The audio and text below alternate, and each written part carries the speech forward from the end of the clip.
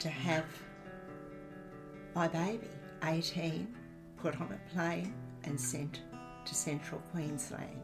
All by yourself? All by myself. I remember I cried. I cried on the plane all the way up.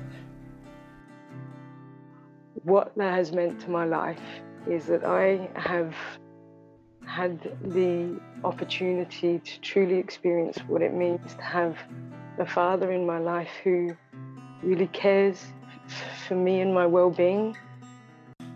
You're listening to Adopt Perspective, a podcast for anyone affected by adoption. I'm one of your hosts, Jo Sparrow. This podcast is a production of Jigsaw Queensland Post-Adoption Support Service. However, the views expressed are those of the people participating, not necessarily Jigsaw Queensland. The podcast discusses adult themes and listener discretion is advised. Merry almost Christmas, Jane. Where has the year gone? Tell me about it, and what a year it's been. I can't believe that I started this year with great optimism and all sorts of plans that very quickly had to be canned, and in their place there have been some different adventures, I guess, including achievements like this podcast.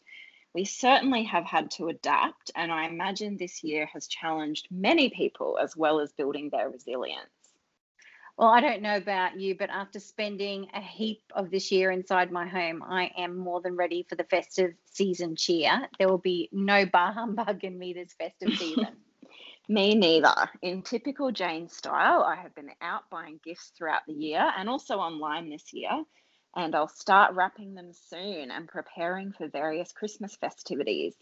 Of course, though, Christmas can bring about challenges for those affected by adoption, and I'm sure that you and I are no exception. As the year comes to a close, I thought that perhaps we could talk a bit about this. And you're the best giver ever, Jane, best gift giver ever, Jane. And yes, that's a great idea. We've decided to make 2 end-of-year special episodes, a 2020 year in review today, and next fortnight we'll discuss some strategies for handling the Christmas season, which can be quite a sensitive time for many people, and especially those impacted by adoption. Sounds good. Jane, before we start, I just wanted to let people know that if you have a story to tell, then we would love to hear from you.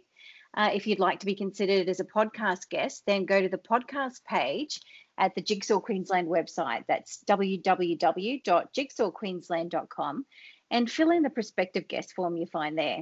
And do keep in mind that the podcast is listened to all over the world. So let's start this episode with a bit of a recap about how Adopt Perspective came to be and what our original goals were, and I guess a bit of a report card on how we're tracking with them. Our 2020 planning day, it feels like it was 1,000 years ago now, and we had no idea at the time how much flexibility would be required to make even our normal operations work, but also how much it would impact the little seed that was this podcast concept. So as I recall it, we were looking for ways to reach more people who, because of location, transport, health, or other issues, are unable to participate in our face-to-face services and events. I mentioned a podcast. I was only half, it might be out of our capacity, but you and the entire team got behind the idea straight away. Yes, at that planning day, which we hold as a team every January, I remember that a number of ideas were tossed around. However, when the podcast was mentioned, I remember saying to the team, this is definitely something that I could feel excited about. I guess that's the way in an ideal world you want to feel about a work project, particularly when the day-to-day grind can be a little overwhelming at times. I just had a sense that the podcast could reach and help many people, as well as being achievable for us within the limited resources our organisation has. And I'm just thrilled that here we are at the end of the year and we've made it happen. Yeah. So after the meeting, we put the podcast idea on the to-do board and got on with the business of our core services, thinking that the concept of the podcast would be fleshed out later in the year. But then things kind of went skewy around the world. Emergency. Use the word pandemic would trigger panic. A world in lockdown. You will see 60% of the population get infected. They certainly did. Skewy is a good word. We managed to pull the idea from a concept into a reality pretty quickly from there. I've got a mix of print journalism, writing, and PR qualifications and experience, and you have a psychology and social work background. But neither of us had really had a clue about podcasting other than us both loving to listen to them. And we're fortunate that while you and I do the bulk of the research, writing, interviews, and production, we have that larger team of Trevor, Andrea, and Anna in the office to help us talk through ethical concerns, review episodes, and make editorial decisions. And Jane, this really helps because we're not your average podcast. We aren't chasing ratings or provocative content. The podcast is, I guess, more of an extension of Jigsaw Queensland's core services. Yeah, for sure. One of Jigsaw's longest offerings has been the support groups. And in a way, the podcast is an extension of that because people are able to share their story on the podcast so that others can listen and reflect from the safety and comfort of their own homes, which of course was particularly important and necessary during COVID-19. Like our open support group, the podcast covers a range of perspectives so that we can hopefully learn and grow from one another. In addition, a big part of our role as professionals in the FAST service is normalising, validating, and providing information about people's adoption experiences.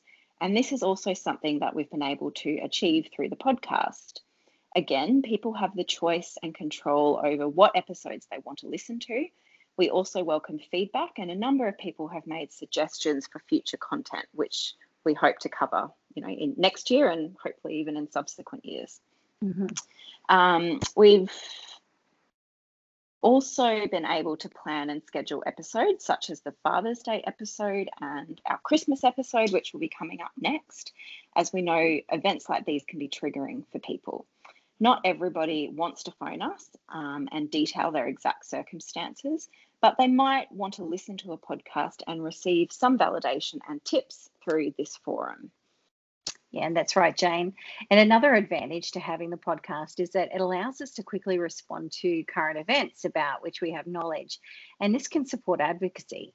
For example, this year there was a renewed call for an increase in adoptions in Queensland after comments made by the Deputy Coroner in the Mason Lee case.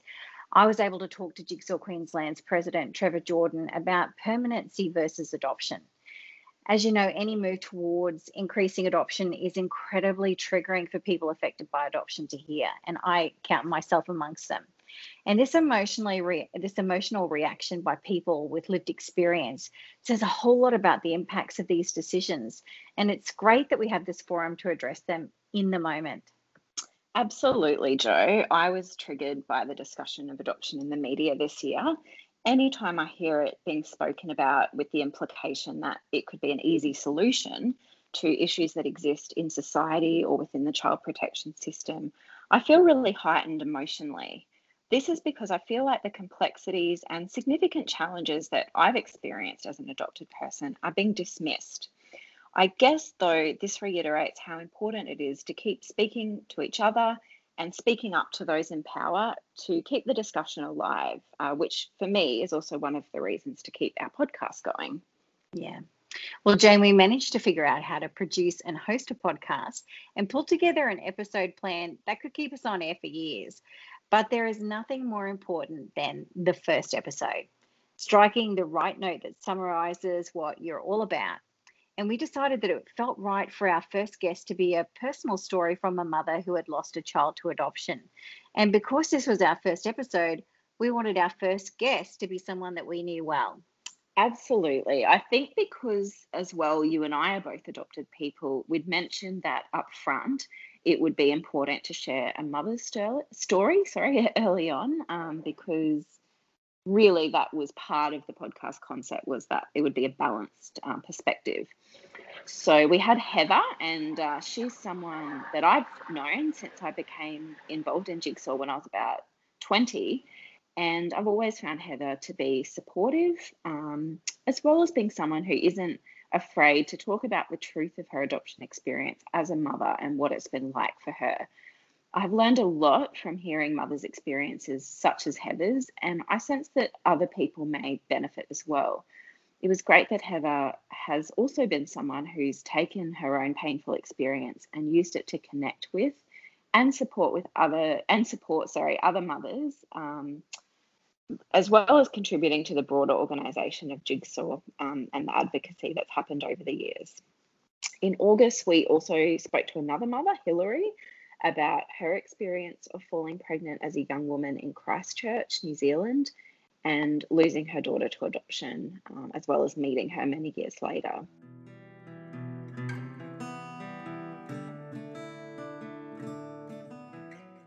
The people got out of the car, big black car with billowing mudguards. The baby was handed over to the mother, and she looked at the baby and she smiled and she laughed with the nurses, and she got into the car and they smiled and waved at the nurses and they drove off. You got to see all of that. I wrote down the number plate of that car and I thought, one day I'm going to find that bloody car, no matter what it takes, and I'm going to find my daughter.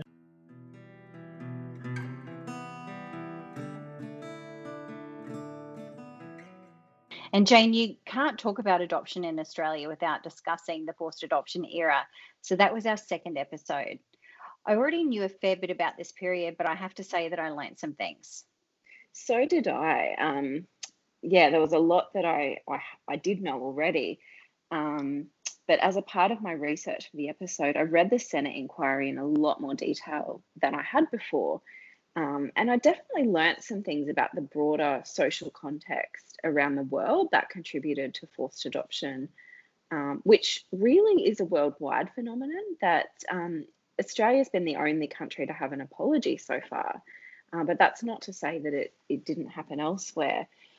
And as I mentioned in that episode, I had a good understanding of why the adoption numbers decreased after the 70s because of a lot of social change. But I didn't really know why the numbers became a lot higher, say around the 50s. And I was really fascinated to read in the Senate inquiry some comments about the eugenics that occurred in Nazi Germany, and how, I guess, there was a societal push away from the importance of biology after that period, where the mindset kind of was, you can take a child, you can put them in another family, and it will all be okay because environment's actually quite important. So there's a big swing the other way. And I guess that was just quite interesting to understand. Yeah, for sure, Jane. And I've recently been reading a book about the Holocaust, and it talks about eugenics and how this impacted events during this period. And I could see why the world rejected these practices so forthrightly following the war, and how those ripples led in part to forced adoption. So that brings us to a voice not often heard in the adoption community: fathers who have lost a child to adoption. I so enjoyed talking to Rachel and Richard and hearing their story of reunion, and your follow-up talking about using an intermediary service.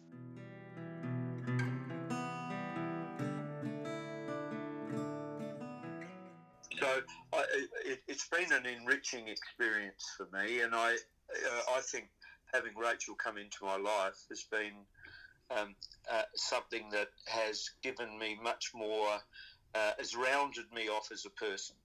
And I hope it, I don't want this to be about me. I hope it's had a much bigger, profound effect for her. Mm-hmm.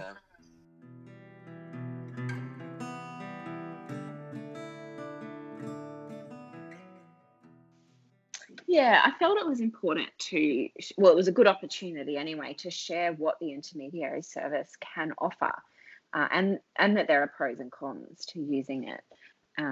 But sharing that in conjunction with Rachel and Richard's story, I hope made it more relevant and interesting to people. It was great to be able to hear a father's perspective directly, and I'm also glad that I was able to interview Gary Coles later in the season for Father's Day, as he is a father who has dedicated many years to researching and writing about the effects of adoption on fathers and how their presence in the reunion process can benefit all the healing and growth of all parties. We hope to hear more from fathers as the series continues next year and hopefully beyond.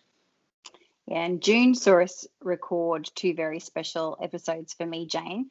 I spoke to Lois about the grief we recently shared losing our adoptive parents, Lois lost her mum and dad, and I lost my dad in January. And unfortunately, in September, my husband lost his father as well. And Lois is one of those beautiful and expressive souls who I learn so much from whenever I speak with her. And I think the prep that you and I did, Jane, for our follow-up chat about grief and loss helped me jump a hurdle in my own grief for my dad by recognizing that the years of anticipatory grief I'd experienced in the lead up to his death had allowed me to move through my grief a little quicker. And it also helped me in supporting my husband and his family. Oh, that's good to hear. I guess I'm also aware that this is your first Christmas without your dad and also your husband's dad. And yeah, I guess all sorts of feelings can come up throughout this period as well, painful memories as well as maybe happy memories. So I know that this is the case for me, even though it's been 6 years since the awful year where I lost both of my adoptive parents. It's certain things can trigger that loss, I guess, and unfortunately Christmas is one of them. Yeah. And I've often found that the lead up to events is what I find the hardest, and the actual day itself is easier going. And I'm actually got my fingers crossed that Christmas this year will play out that same way. So in July, we focused on the issue of late discovery adoption, and I spoke to Dr. Sue Bond about her experience of discovering that she was adopted as an adult and how writing has helped her process this. And then you spoke to Dr. Helen Riley about her personal experience and subsequent research into late discovery.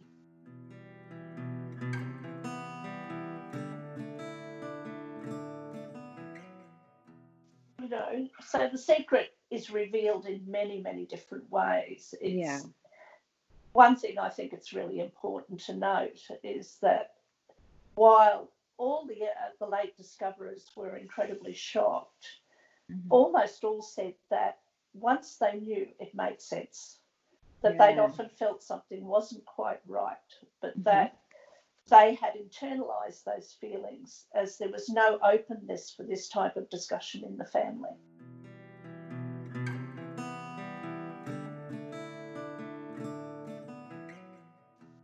Yes, we heard about the extremely damaging psychological impacts of not being told until adulthood that you're adopted.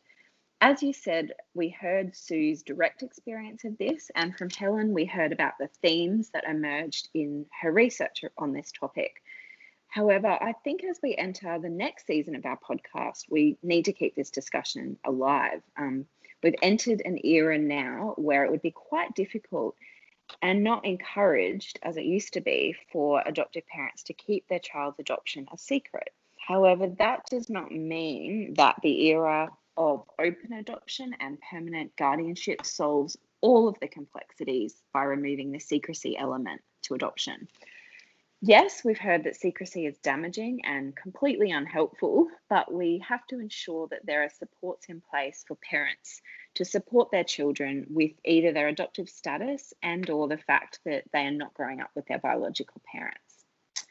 It's not just the telling of the truth that's important, it's how all family members deal with and support one another over the many years to come with the complexities that are inherent in such an arrangement. It's anything but simple. Therefore, it's something I'm very keen to continue to discuss as we keep going with the podcast. Yeah, absolutely, Jane. Honesty and support are of paramount importance in good outcomes for children. And this is something that really shone through for me in my interview with former family court judge, Professor Naeem Mushin, who has a wealth of experience working in family law. He told me that the best interests of the child were foremost in his decision-making while on the bench. And we also spoke about his experience chairing the Forced Adoption Apology Reference Group and why forced adoption doesn't have the same community recognition as other prominent issues of the same era. And we touched on his views about the future of adoption in Australia. Professor Mushin is a great friend and advocate to the adoption community, and that is because he understands the issues and he has no actual skin in the game. He's just got a deep understanding of the issue and empathy for the people who are affected.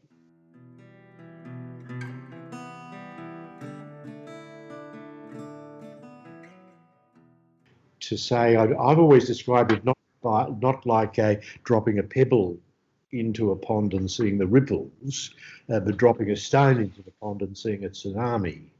And because it's not only all of those classes of people who you refer to, but it's intergenerational. And so it's handed down to the second and the third generation of people affected by forced adoption. So the grandchildren of people affected by forced adoption, by particularly mothers and to a certain extent fathers, are still being affected by it.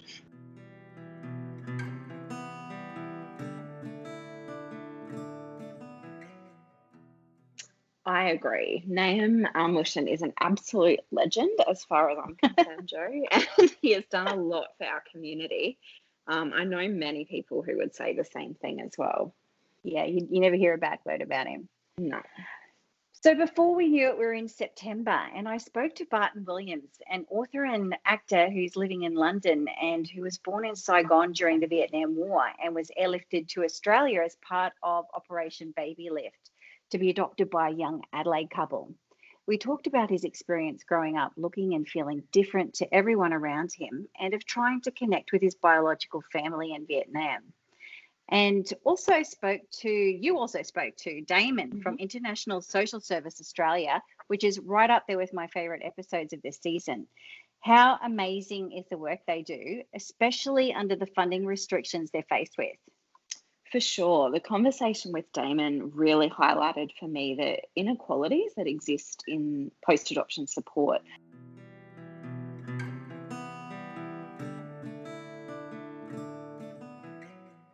So we don't facilitate inter-country adoptions. We help inter-country adoptees, take them on their post-adoption journey about information, identity, culture, and reunification.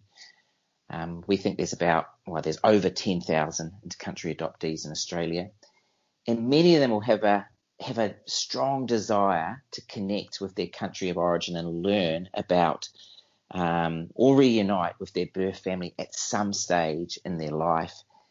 And we strongly believe that inter-country adoptees should have the right to access specialised government-funded supports across their lifespan, and especially when they embark on emotional and complex journeys to access their overseas records and reconnect with their biological family.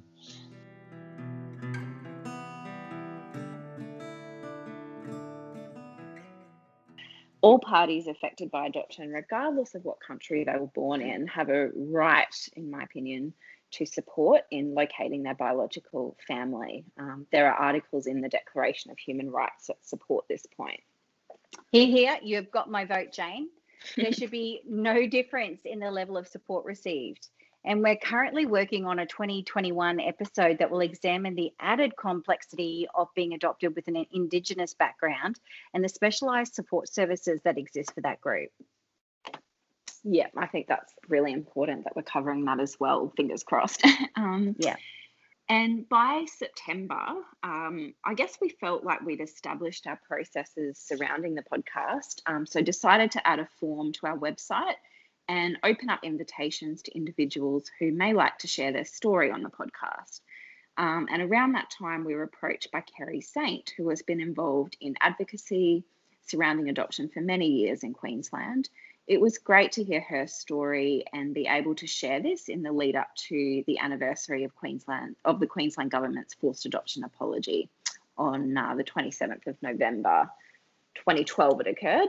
I really enjoyed chatting to Kerry and the follow-up with Jigsaw Queensland's President Trevor Jordan about his experience as an advocate, and our forced adoption support service team leader Andrea Lynch about the memorial plaque at the Royal Brisbane and Women's Hospital, and the film project completed in partnership with the State Library of Queensland, Without Our Consent, A Queensland Story.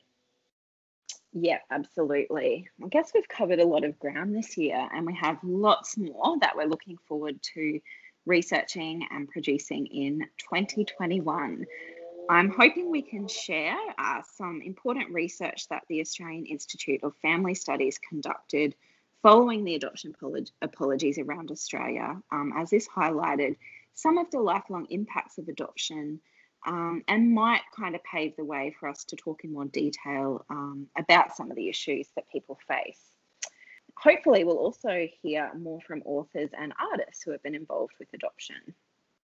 And of course, we want to hear more personal stories. So once again, if you have a story to tell and you would like to be considered as a guest on Adopt Perspective, you can fill in the prospective guest form on the podcast page of our website, or email us at support@jigsawqueensland.org.au. So that's support@jigsawqld.org.au, and we will send you a form to complete. Jane, before we go, have you got any other highlights from our Forced Adoption Support Service team this year that you'd like to share with us? Yeah, I do actually. A couple of things about projects, but also the core work that we do. So late in 2019, I think it was around November last year, we recruited 2 singer-songwriters to meet with individuals affected by forced adoption and write a song about this experience from multiple perspectives. So quite a challenge for them, I think. We held some, they went away and they did that and presented it to the group. And then we held some rehearsals in January and February so that individuals affected could come along and practice their singing, ready to perform as what we call backup singers at the March anniversary event for the federal government's forced adoption apology. The anniversary event was able to go ahead with reduced numbers because it was right before COVID really hit us. And this was a real highlight of the year for me, actually. We will hear more about it next year when we hopefully interview the singer-songwriters involved. We also held some Zoom writing as therapy workshops in early November, one for mothers and one for adopted people, which were very well received. And speaking of Zoom, Jigsaw Queensland launched its first Zoom open support group in October. Can you believe that? It sure has been a year requiring flexibility.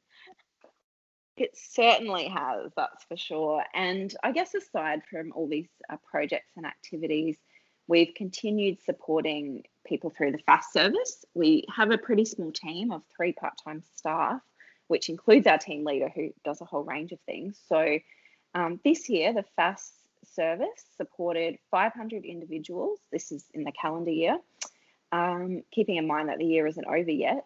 And of these 500, 174 were brand new clients of the service. Wow. We've also directly facilitated 25 reunions. However, many more searches are still underway or have not led to successful contact, but we continue to support those individuals. And in addition, we always once a year generally launch a client satisfaction survey. So 51 clients responded to this, and of those, 98% agreed with the statement that FAST staff understood adoption issues, and also 98% agreed that staff were supportive, and 96% said that staff provided helpful information and that the service overall was very helpful to them. That's a fabulous result, and A+. You guys do such a fantastic job supporting people all year round, Jane. So next episode, we'll be talking about the complexities of Christmas for people affected by adoption and some tips to help get through what can be a challenging time for many people. But for now, until next episode, bye, Jane, and take care, everyone. Thanks, you too, Jo. Thanks for listening to the Adopt Perspective podcast. If you'd like to find out more, go to the podcast page on www.jigsawqueensland.com. and you'll find a wealth of information and resources on the website. If you reside in Queensland, you can reach Jigsaw Queensland's Forced Adoption Support Service on toll-free 1800 210313, or you can call Jigsaw on 07 33 58 6666. If you live in another state of Australia, you can still call the Forced Adoption Support Service number, and your call will be answered by the Forced Adoption Support Service in the state that you are calling from. In every other state, Relationships Australia operates this service. A big thank you to Matt Sparrow for composing and recording our original theme music. Until next time, I'm Jo Sparrow saying farewell from Adopt Perspective, a podcast for anyone affected by adoption.